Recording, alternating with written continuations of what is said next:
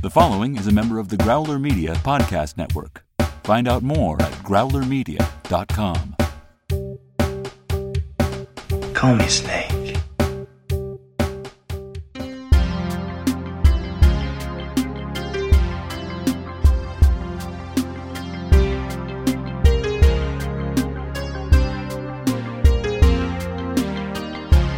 Welcome back to Escape from New York Minute, where we celebrate and analyze the dystopian classic 1 minute at a time. I'm Eric Deutsch. And I'm Molly Balin. And joining us again from Independence Day Minute and Galaxy Quest Minute, Alex Thompson. Yeah, I'm back here again. It's minute 95, and it's the minute where, sadly, our main feature comes to an end. The minute starts with the president putting the all-important cassette into the tape deck, and it ends with the closing credits of the main cast. Ah! This is it, Molly. It's all closing credits after this. Oh, this is going to be a fun next few episodes. Yeah. Oh. So I think I mentioned Escape from LA previously on the last minute. I believe they did a similar type of subversion in that one where he gave them the device, the mobile EMP thingy, they thought. And then it turns out he had given them some kind of a decoy. I don't remember what the heck the decoy was, but and then of course we cut to him, safely out of their grasp, and he hits the button that blacks out the world. Yeah, that's one of the main problems with Escape from LA. It's just a repeat of the movie. They didn't really do anything. Yeah, they didn't really do anything new. Yeah. Before we get to the fade out that ends the movie, and we get to see Snake's one last middle finger. We get the president here, and we get the great gag. But even before we get to the gag, why is the tape deck upside down? We cut to a shot of a hand putting the cassette in the tape deck, and I'm not sure if it's the president putting it in himself or if it's someone else. Whoever it is has a handcuff to their arm. But why is the tape deck upside down? I think the editing of the scene, it is meant to imply that it is him. We do see the motion before we cut away and after. Okay. Or at least after he puts it in. So it is edited to look like it is him. So if that's the case, that means that they reattached a handcuff to his hand, because he's been brought out, he's been cleaned up, shaved, put in a new nice outfit. Obviously, the briefcase doesn't exist anymore. I'm sure they took the handcuff off of his wrist that would have been on his wrist after I don't know why they would have left it on. I don't see how they could have left it on if they put him in this nice new suit. So did they put a new handcuff for the cassette on his arm? Well, I would suggest, because the handcuff, the chain that's dangling from his wrist does not really appear to be tethered to very much weight. Yeah. So I wonder if he perhaps just acquired a fetish during his time, during the events of this movie. Wow. And I wish you wouldn't kink shame on your podcast. I apologize. I apologize. Anyone into bondage, I apologize. Oh. Yeah, I just couldn't figure that out either. Why would you not take that off of him? You're on basically a military base. You don't have some sort of like a hacksaw or, I don't know, some like hedge trimmers or something. You can clip this thing off that's still on him after all this time. Or a key. Or a key, yeah. Or he could. I don't know why he couldn't have one of his handlers actually perform the manual labor of inserting the cassette. The guy just survived this horrible ordeal. Like, put the tape in yourself, President. Whatever. Unless it's an ego thing of a part of that performative. I'm going to put the tape in and press play upside down for no good reason. Yeah, part of the theatrics of The Office. It's why the president appears on an aircraft carrier with a message that says "Mission Accomplished" behind him. It's part of the theater of being the leader. It's like a CEO. It's like a CEO giving a presentation, and they're clicking the advance button on the PowerPoint instead of having an underling do it, I guess. Yeah.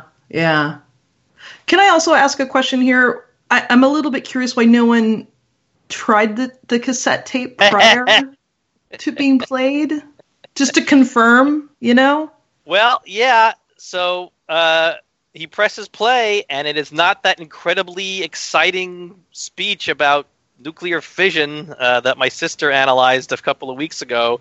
It's the good old friend, the American Bandstand theme.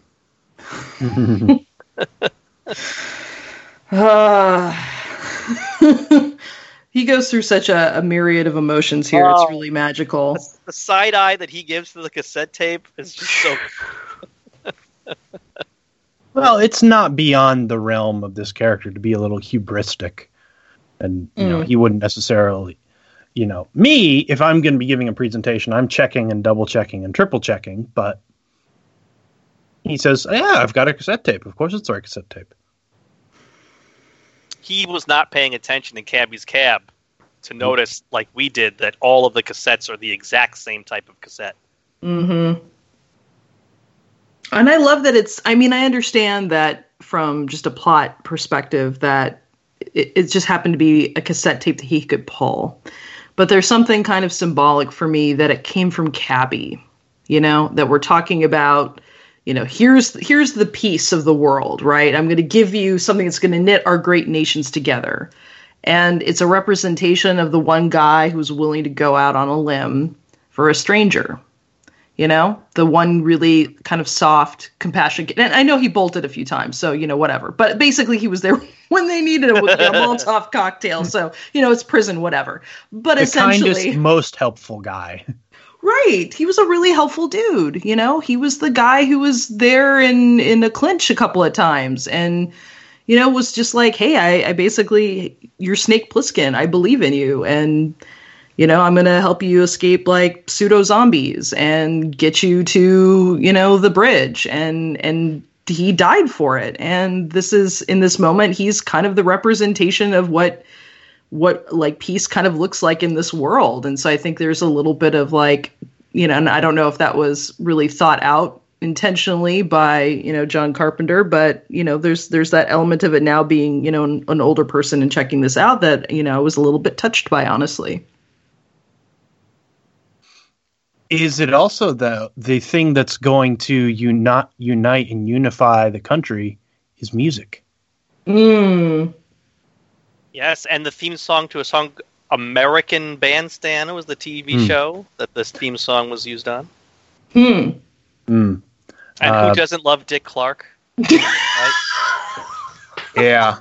And I was just Googling American Bandstand and the racial overtones of it. Back when American Bandstand was originally located in Philadelphia, it was still really segregated.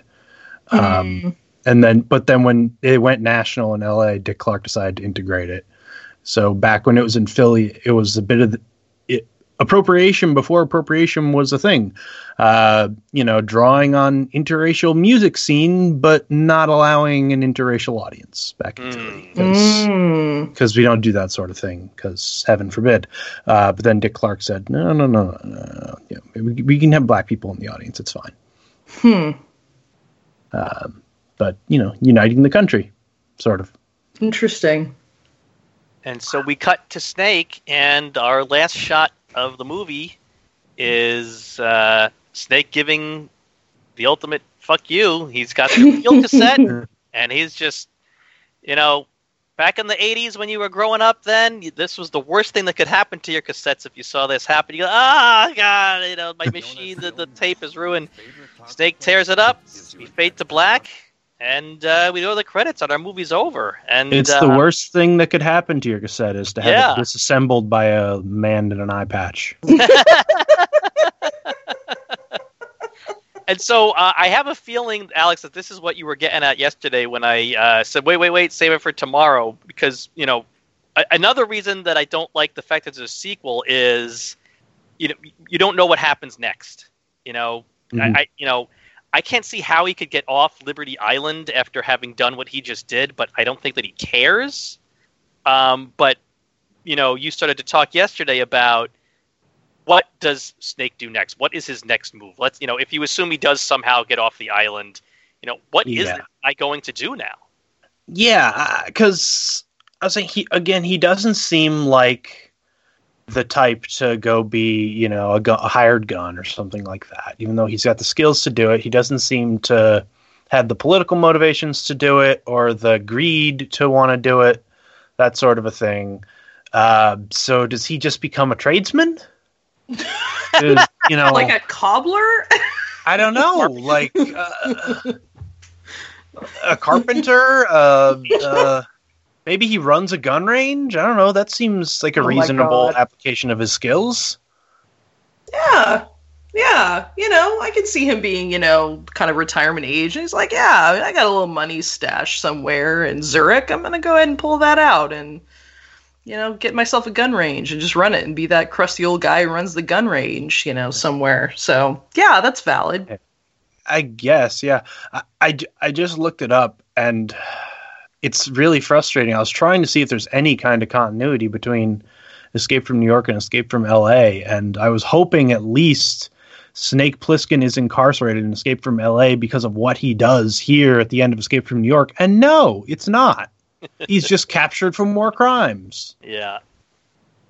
Like, at least have him being locked up because he, destroyed the nuclear fission tape. Come on. But yeah. What would you like to see him do? If you had to guess, logically from here, what would you think? Just kind of like go into just like live a life of solitude in Alaska, that kind of thing. You know? Like go live in the woods, be a mountain man, just like hunt and fish and kill your food and, build yourself a log cabin, that sort of thing. Because he doesn't seem like the type that needs human contact, right? He doesn't seem like he needs to be around people for many necessities. I could see him just being like a survivalist. Yeah. Eric, what do you think? Alex literally said exactly what I was going to say. Move to Alaska and live off the land. The only difference I was going to say was he would get a wolf to live with him. But otherwise, he said exactly what I was going to say. That I could completely see that. Yeah, I also had that stuck in my head because I just watched El Camino.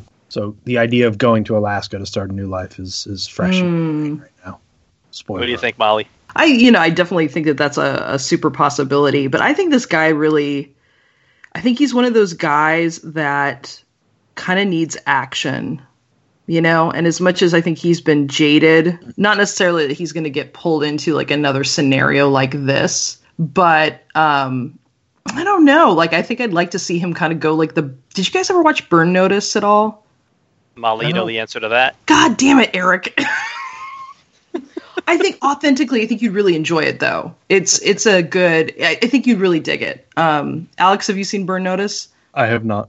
Okay. Well, I'll give you the very basic premise is there's a gentleman who works for the CIA and basically his identity gets kind of found out. So he's been, and there's like a conspiracy, but basically he's been given a burn notice. And so what he essentially does is he takes his skill set and he kind of helps people. So kind of a MacGyver kind of thing, but he's got an ex-Navy SEAL friend and then another woman that he kind of had a relationship while he was like undercover, named Fiona. And so they're kind of together, but kind of not. And then the three of them basically like, they kind of do good, but they have like this really gnarly kind of military skill set. And that's something I would kind of like to see from Snake, that maybe he could, continue to be that anti-hero, but, maybe help people out in that way. Like, he still have some action. To really just sort of be an anarchist. And the ending here, and I guess to keep bringing up Escape from LA, the ending of that one, his actions are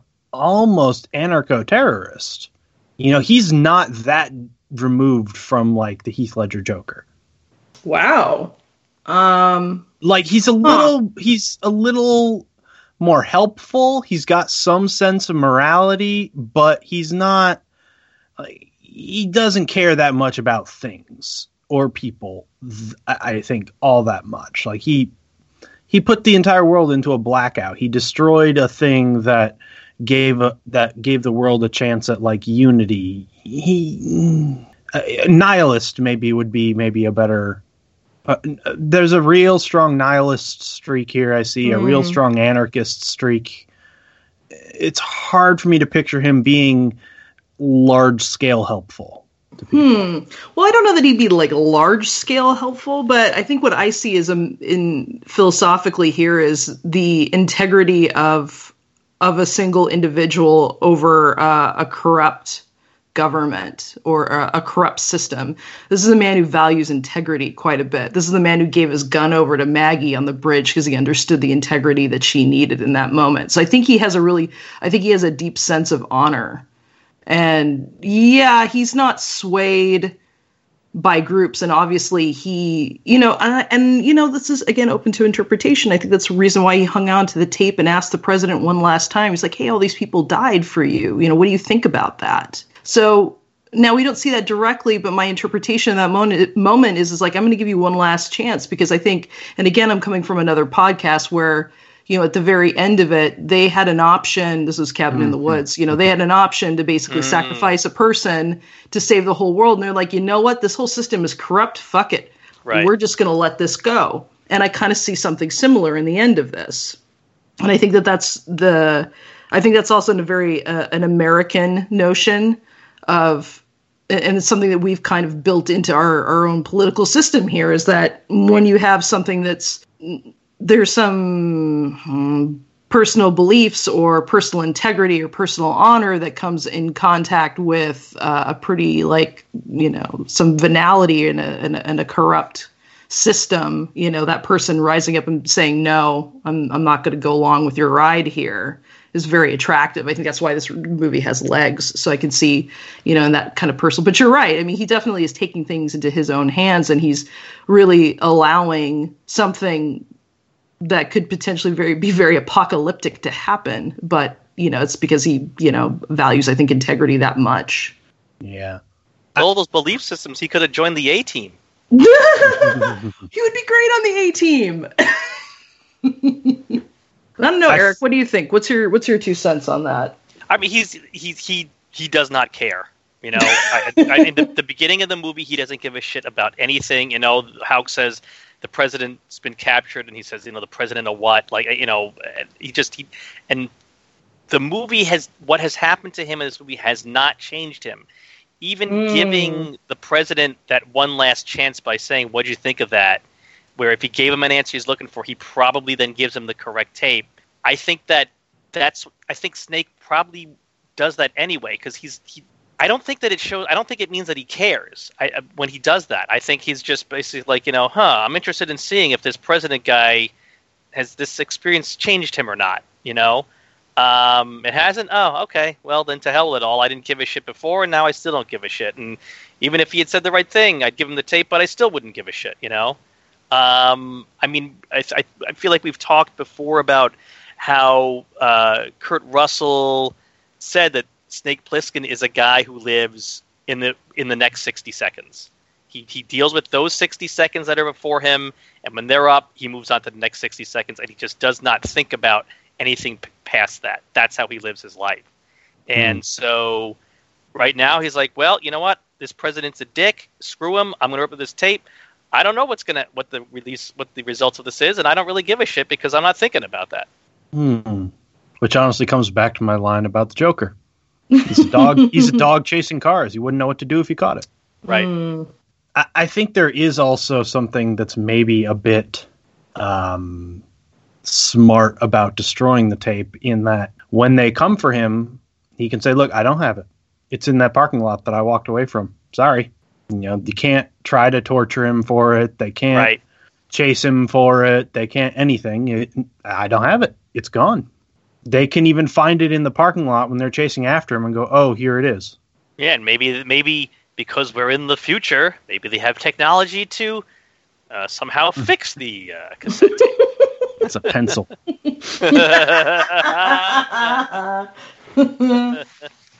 I do like that they did, even though they jumped into the future, they didn't jump far enough into the future where this technology is outdated. So 1997, we were still using audio cassettes. It's not like they jumped to 2017 and they're saying that we're still using audio cassettes. They said it near enough in They said it near enough in the future that technology wasn't outmoded by that point completely. Yeah, like it makes me think of the original Star Trek TV show when they would insert like these cards into the computers for information or something. That's like that's like what my dad did in college in the 60s. In the year 2300, they're not still doing that. Right. So we move into the closing credits, and I actually have a few things in the closing credits here in my notes that popped up. The biggest one to me is that Season Hubley, who's in the movie for about 2 minutes, gets billing above Harry Dean Stanton, above Adrienne Barbeau, above Tom Atkins, and this is pure conjecture on my part, but I wonder if her name is that high up because of who she happened to be married to at the time of this movie. I had the exact same note. I thought that was completely...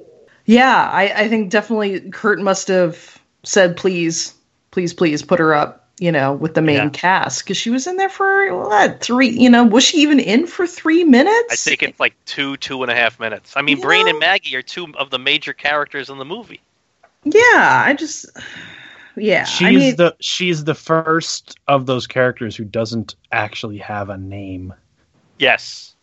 I guess Donald Pleasance is just the president. Oh, yeah, and actually the Duke is just the Duke, actually. We never know the Duke's name. But that's still a title. And that's still a title that he's essentially really given himself. So that's essentially his name. But, like, the president is an elected title. Right, that's true. But Girl in Chock full of Nuts is just a character description. Yeah. Yeah, and even above Adrienne Barbeau, that's interesting, because I would think at this time period they both would have had some similar credits. So, but Adrienne Barbeau has more screen time. So, yeah, it's an interesting thing to put her up, that high up on the list. Yeah. And then another one, in case you're watching the closing credits and you see someone named Joe Unger playing the role of Taylor going above Romero, and you're wondering, wait a minute, who was Taylor and how was they had a bigger role than Romero? Taylor was Snake's partner in the deleted opening scene, and they left him in the closing credits. Oh. Which leads me to believe that the closing credits were completed before they decided to cut the opening scene and just decided not to go back and change the closing credits. Well, maybe there was a deleted 20-minute scene with Girl in Chock full of Nuts. That she gets a big meaty monologue to really sink her teeth into, and they just had to cut it for pacing. Really, is what happened. I think even if that opening scene is cut, he still should have been after Romero. Ultimately, he would have just been in that opening sequence. Romero appears throughout the movie. I think it's funny that we have to talk about this credits sequence being done before anything, because now looking at this credit sequence, I could knock this out in 20 minutes. On my You know what? Yeah. I have to take a note to see if when we get towards the end of the credits, usually they'll give a credit to the company that makes the credits in the credits, which is very meta. I'm going to be curious to see as we go through these credits, Molly, if we see the company that did these credits, because you're right, Alex. This is Microsoft Word just changing the font and printing. Yeah, that credit for the guy who did the credit for the company that did the credits is just going to say Dave the intern. I do want to point out that Tom Atkins' character Remy, when I was a kid, I thought it was like Rame or Rem or something like that. I had no idea that was Remy when I was little, and I was shocked when I got to find out that it's Remy. Oh yeah, that has kind of like a Louisiana spelling to it. It's Reme. I do like that they do the caps for the actual name of the actor or actress, and then lowercase for the name of the character. It's a real subtle thing that is weird, that I thought was weird with the credits, is that they start with them they fade in mid mid-flight. You know, we don't cut to a black screen and then Kurt Russell's name rolls up from bottom. We cut to the black screen and then fade into a screen that's already got Kurt Russell, Lee Van Cleef, and Ernest Borgnine on it. I guess just honestly just for pacing, because otherwise you're looking at a black screen for probably a little too long before we get to anything remotely interesting. And the credits anyway. This is a period in time before credits were interesting. Right. The only other thing that I want to point out, and this has nothing to do with the credits themselves, but just because Harry Dean Stanton's name is on the screen here, I just finished Curtis Armstrong's autobiography, most well known for playing Booger, the Revenge of the Nerds movies, and he's in Risky Business, and he talks about how Rebecca De Mornay, who of course became very famous from that movie, was 23 years old at the time of that movie, and was dating one Mr. Harry Dean Stanton at the time, who was 56 then. Wow. I just felt that I had to point that out. Wow. Interesting. Big age difference, and no offense, Harry Dean, big looks differences. Not quite in the same league. No. Well, fame will do that for you. Yeah. Although I just looked up a picture. Now that I was about to say, actually, when he was younger, he looked all right. But now that the picture's a little bigger, it's like, he still kind of look a little Harry Dean Stanton-ish. I appreciate, though, that you were looking to be like, oh, well, maybe, no. That's Well, because when this thumbnail looked smaller, I was like, he's got a little bit of like a rugged, because he's in like kind of a cowboy hat and he's got a 5 o'clock shadow and it's a Western. It's like, I could see look like maybe a handsome picture gets bigger. Oh, no, sorry, Harry. That's not the greatest. Face built for character acting. Yeah. My next question for Alex Time. Oh, okay. How would you think if, I don't know his last name, but David, the character Jeff Goldblum plays in Independence Day, he'd make a pretty decent Brain if he were in this situation, no? Yeah. David Levinson would. He's a tech guy. He can. Essentially, it's motivation for him because his whole arc of Independence Day is he starts the movie as sort of an unmotivated genius and finds the motivation to actually do something with his life. So, if something inspires him to actually go out there and do the thing, then he'll do the thing. Nice. Cool. Alex, can you let everybody know out in the interwebs where they can find you and your podcasts? Yeah, on your podcatcher of choice, you can check out Independence Day Minute, Galaxy Quest Minute. I've also guested on various other Minutes shows. Check me out on all those. Excellent. And you can follow us on Twitter at NY Minute Pod. Also, we have a Facebook group, Brains Library, the Escape from New York Minute Hangout. And with that, be on time, stay out of the sewers, and we'll meet you on the other side of the wall.